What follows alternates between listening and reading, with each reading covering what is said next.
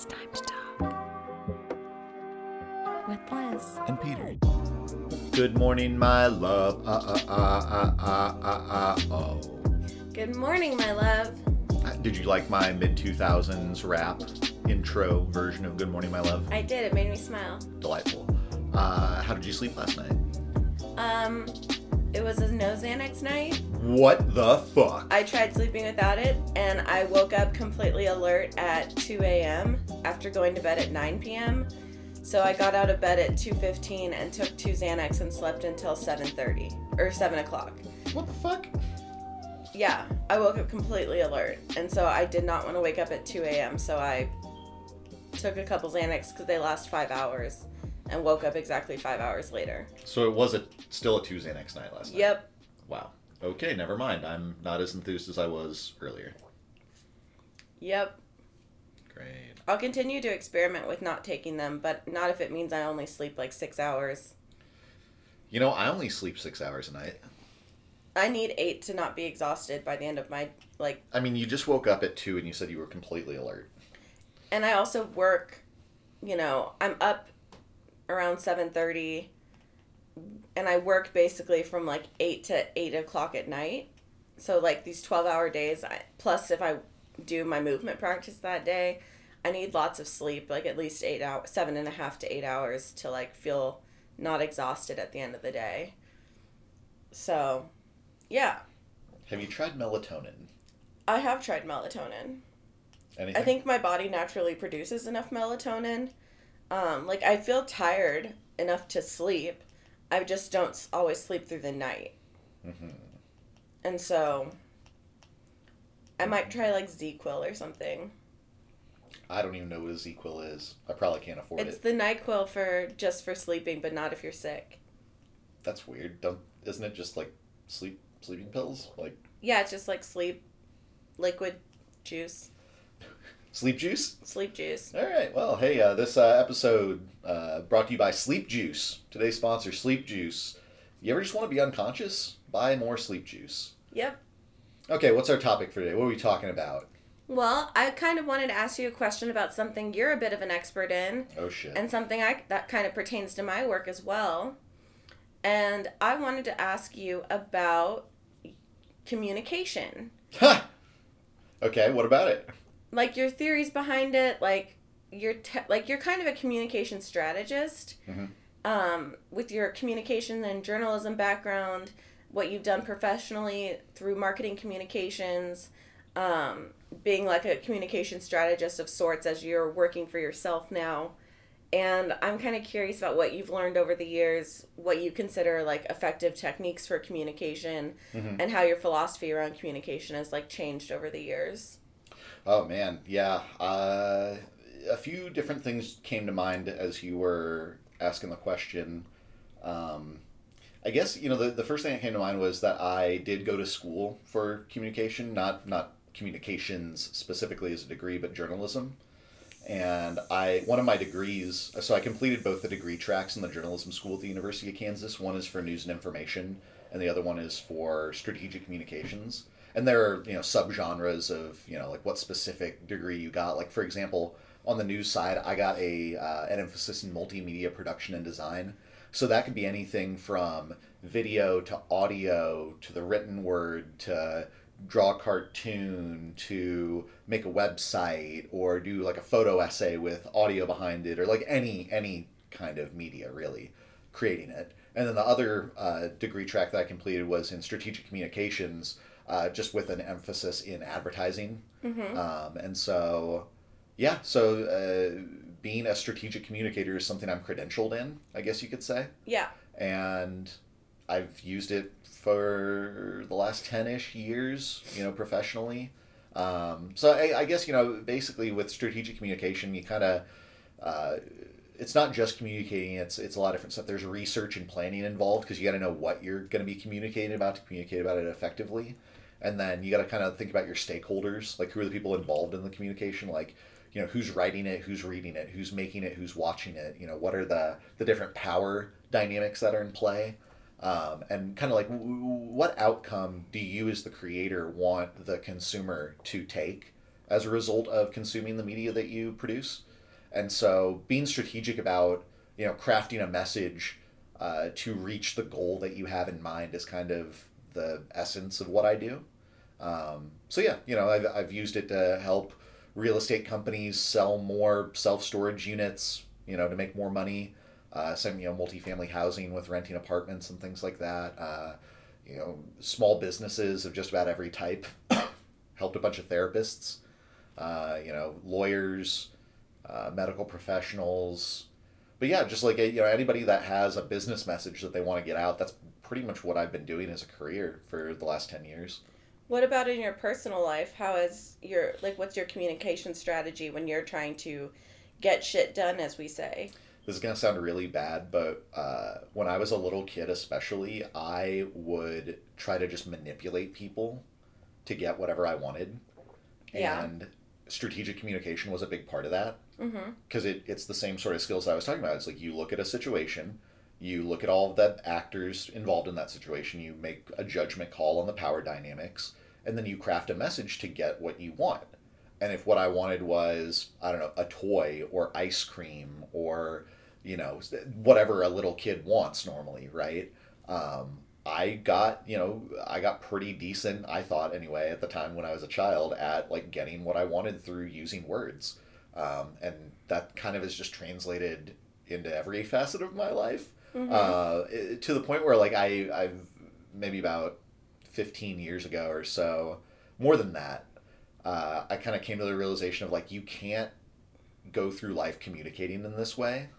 Like you have to use, like, yes, you are skilled at talking to people and convincing them of truths and getting them to do things. But should you use that the way that you have been the past, 14, 15, 16 years up until that point? And I was like, no, you're being a shitty person. Like if you have a gift, you need to be using it for good application, or at least something that will not get you in trouble in the long run. So, we've talked briefly about, like, this was at the same time that I got into, like, the pickup artist community, because, like, what 14-year-old kid who's horny doesn't want to learn how to use words to get pussy, right? That's really what it comes down to.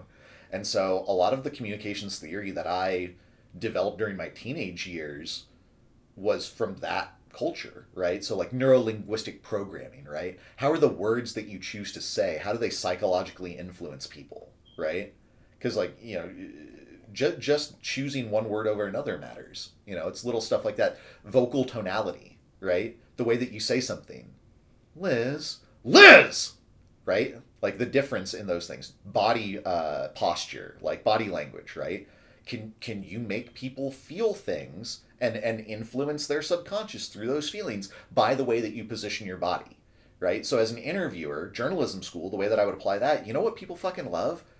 They love eye contact at the start of something, right? But not deep penetrating eye contact the whole time. Pick it back up every now and then when you feel the energy waning a little bit. But you know what they fucking love? They love it when you sit on like the middle to front part of your seat and you lean in and you kind of lean your hands over in front of you and you maybe put your hands together to kind of say, I'm not threatening. Tell me everything because I'm genuinely interested.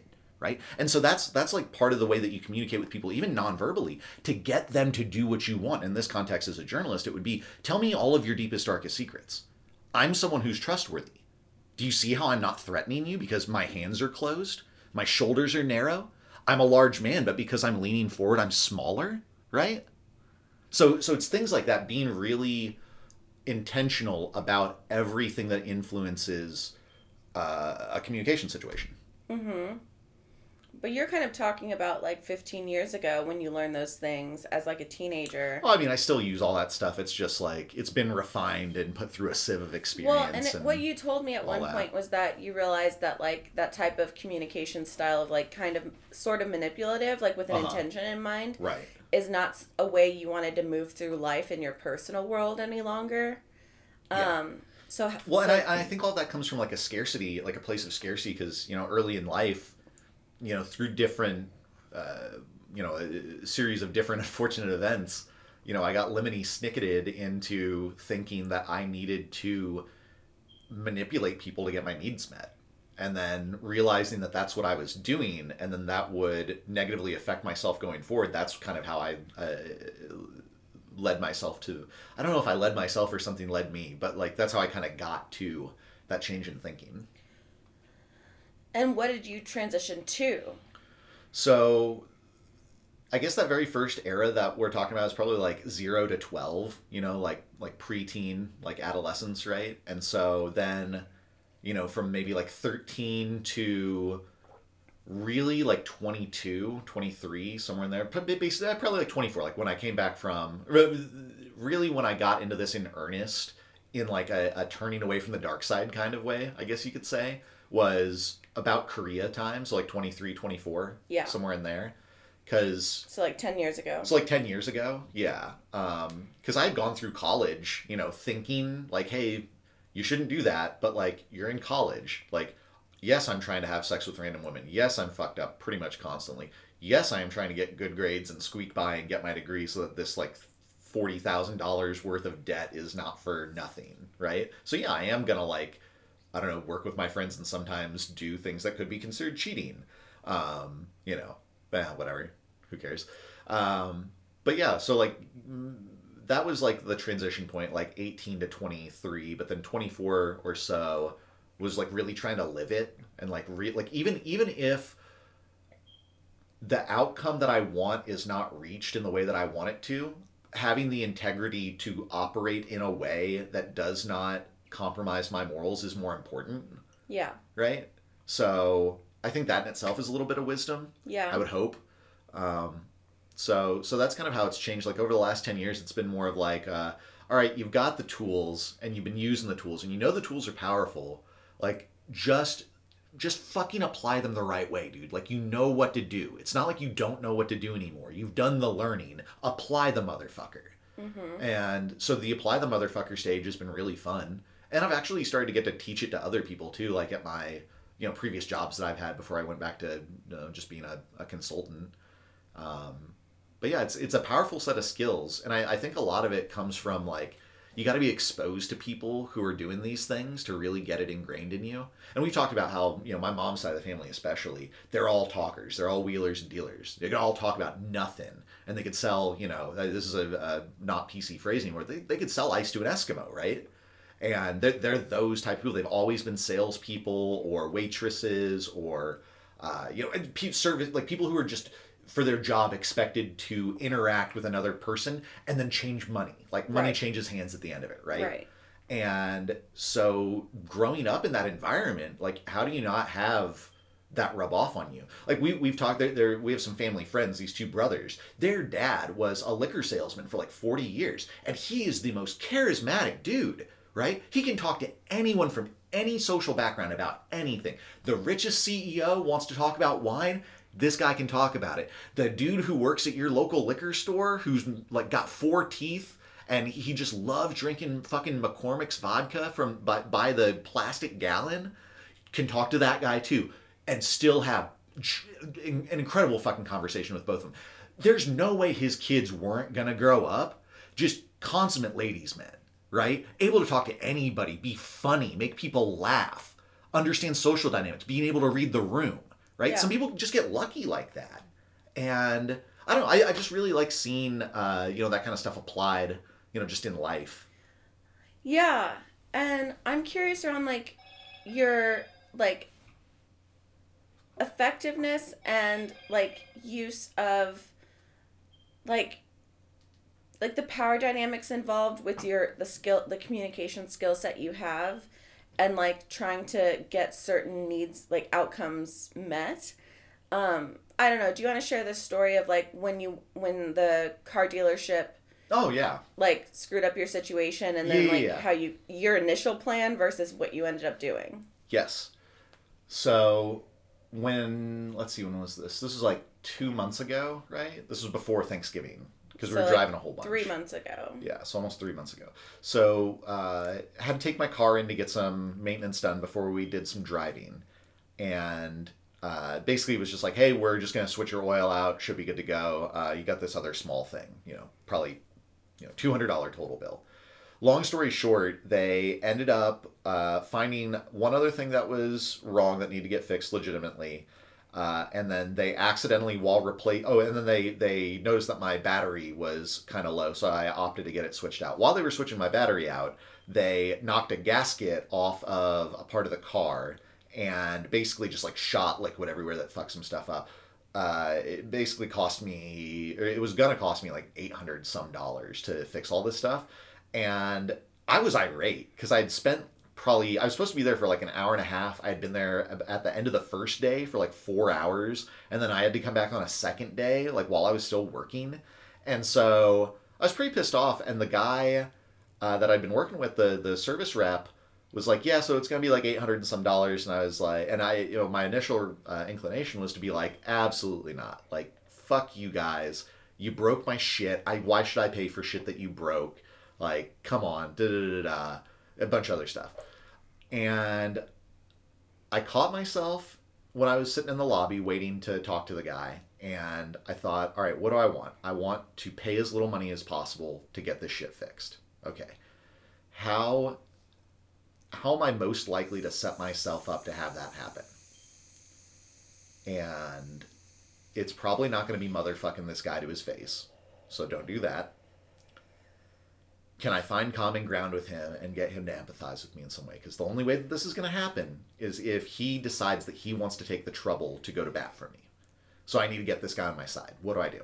So I looked around his office, saw a picture, noticed that his partner is black. And so I was like, all right, cool. We both got black partners. Like, might not be the most PC thing to do, but I'm going to use that as like a point of connection. Go up to the deal, start talking. He's like, yeah, it's going to be $800. I was like, listen, man, I got it. I'm kind of embarrassed about this, but I got to ask for a favor. Like, I've had so many different financial things come up. I'm trying to get married this year. And to be honest, money is really tight, and anything that I can save is going to be a big thing for me. Like, is there any way that you can help me out? Like, my fiance, she's half Kenyan. Like, I see that your wife, come on, help me out here. And like, is there anything that you can do for me? And he was like, you know what, give me a second. Like, let me look into this real quick. And so he left. I waited there for about 15 minutes. He came back and he goes, okay, because we knocked the gasket off and that was our fault, we're not going to charge you for that whatsoever. And because of we're not going to charge you for these other things whatsoever. So my $850 bill ended up being like $375 by the end of it. Wow. And it's just because I kind of manipulated this guy a little bit, or like I said nothing that I said was completely untrue, right?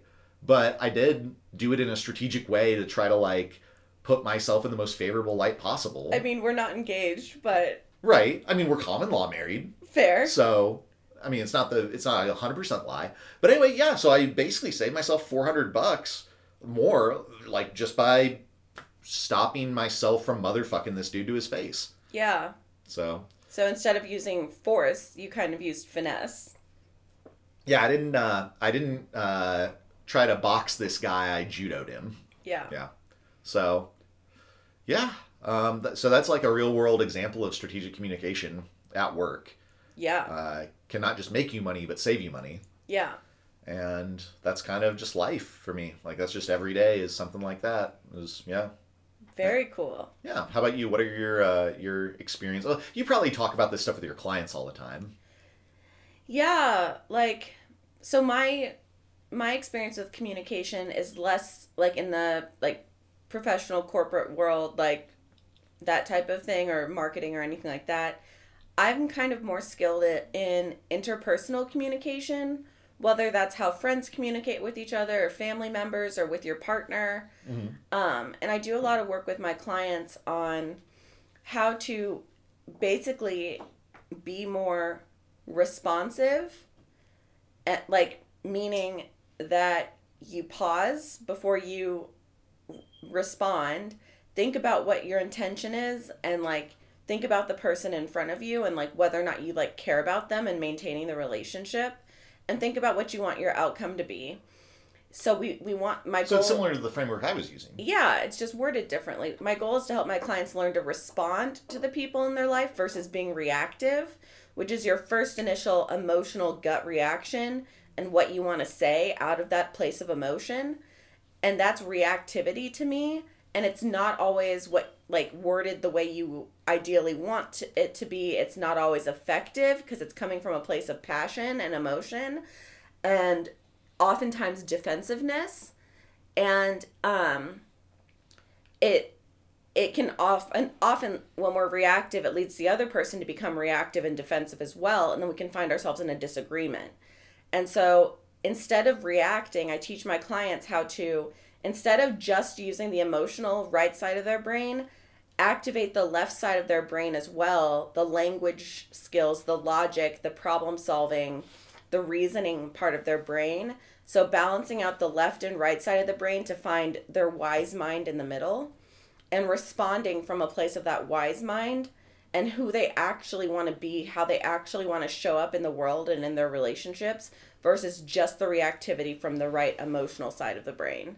And so getting my clients to slow down in their interactions and use I statements versus you statements that tend to make people defensive. Mm-hmm. So I feel, I think, I need, and kind of having that be the structure. Here's how I'm feeling in this situation. I feel blank because of blank. I need, in the future, can we do it differently? Here's what I need going forward. So that I feel or I think and I need is more of the structure I try to have my clients communicate through. Kind of like how you did with the car situation. Instead of saying, you guys, X, Y, and Z, you said, here, look, here's my situation I need, here's what I need done. And so that's the same thing I teach my clients to do interpersonally. And that is usually effective, that ability to use I statements and be more responsive versus reactive.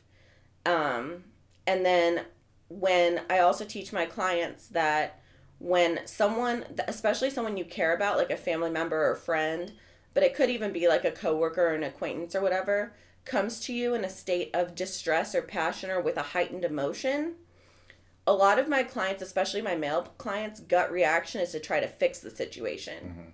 Or not just my male clients, but of all my gendered clients, a lot of them want to engage in problem solving or fixing or like talking them down. And I teach my clients that if someone's that activated and in a deeply emotional state, they generally speaking want to be heard. They want to feel seen, heard, like, and really understood. And on a subconscious level, their nervous system is coming to you because it wants to be soothed.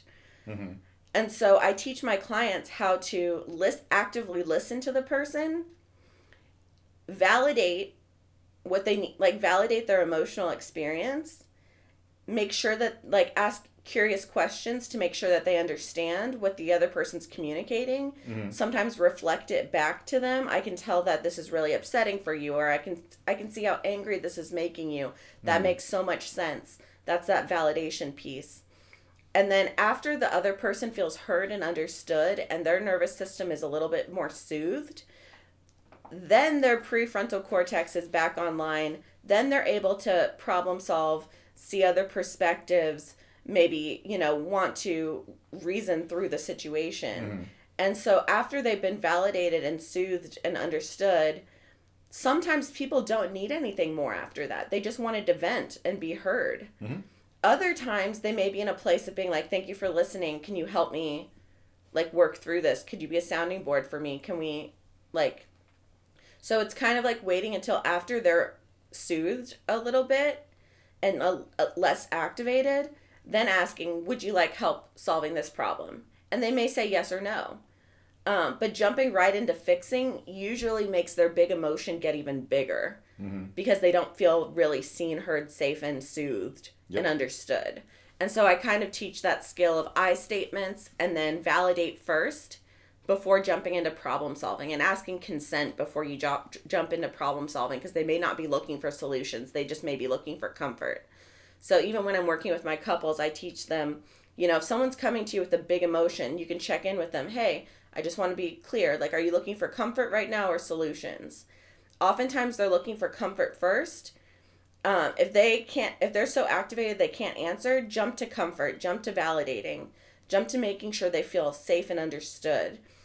and then check in, are you looking for problem solving or solutions, or are we okay? And just see what they say, and respond that way. And so that's kind of a skill that I teach people.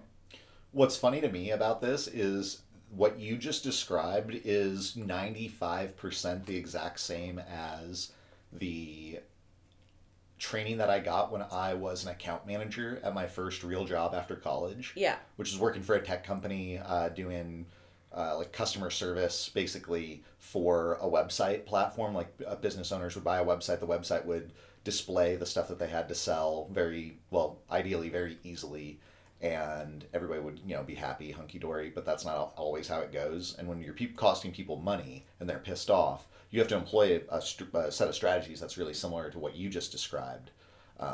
Where, like, what you said that made me really think of this was that they just want to be heard. Mm-hmm. And that was like a mantra in our account management team.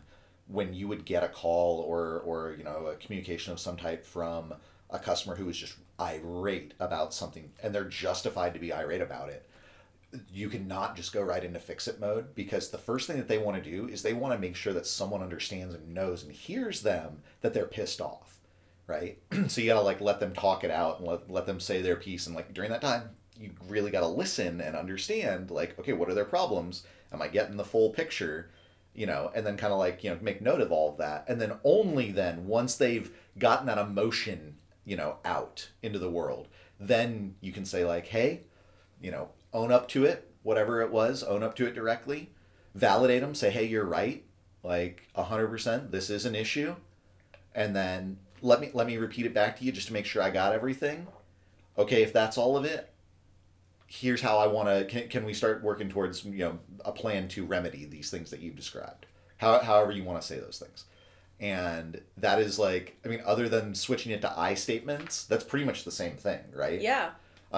So yeah, customer service and communicating with your loved ones, not such different skills. Yeah, but it's definitely a skill to be learned. It's not taught in school. Mm-hmm. For sure. Yeah, I mean, these types of soft skills are so important. And it gets back to what we were talking about, like health careers, right? Yeah. Like, you know, a lot of them are like administrative or communications based, right? Yeah. But who's teaching those good skills? You know, you kind of get it in college. Like I went to a kind of communications program, but you get like the academic version of it. You know, right. People, I don't know, I felt this way for a while, but I feel like everybody, regardless of your station in society, needs to work a straight up customer facing service job at some point. Be a barista, be a pizza delivery driver, be someone who takes issues over the phone for some company.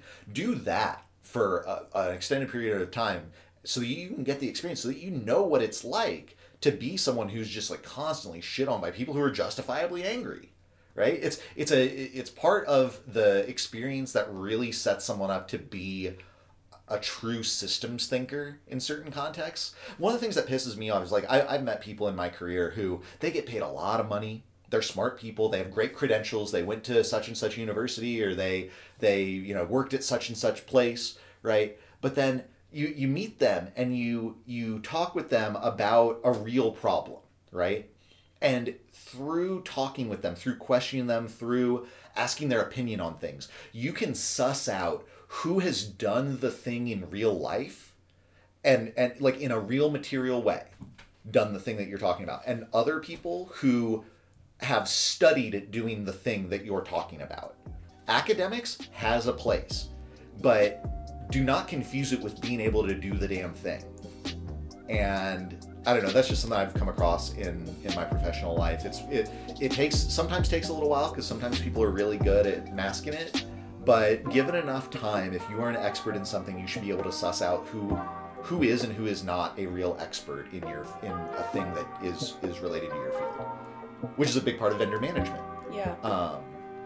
Anyway, hire me if you need to save money or make more money. Just do it. Just give me money, and I put money in, and I will return more money out. There. Done. Love it.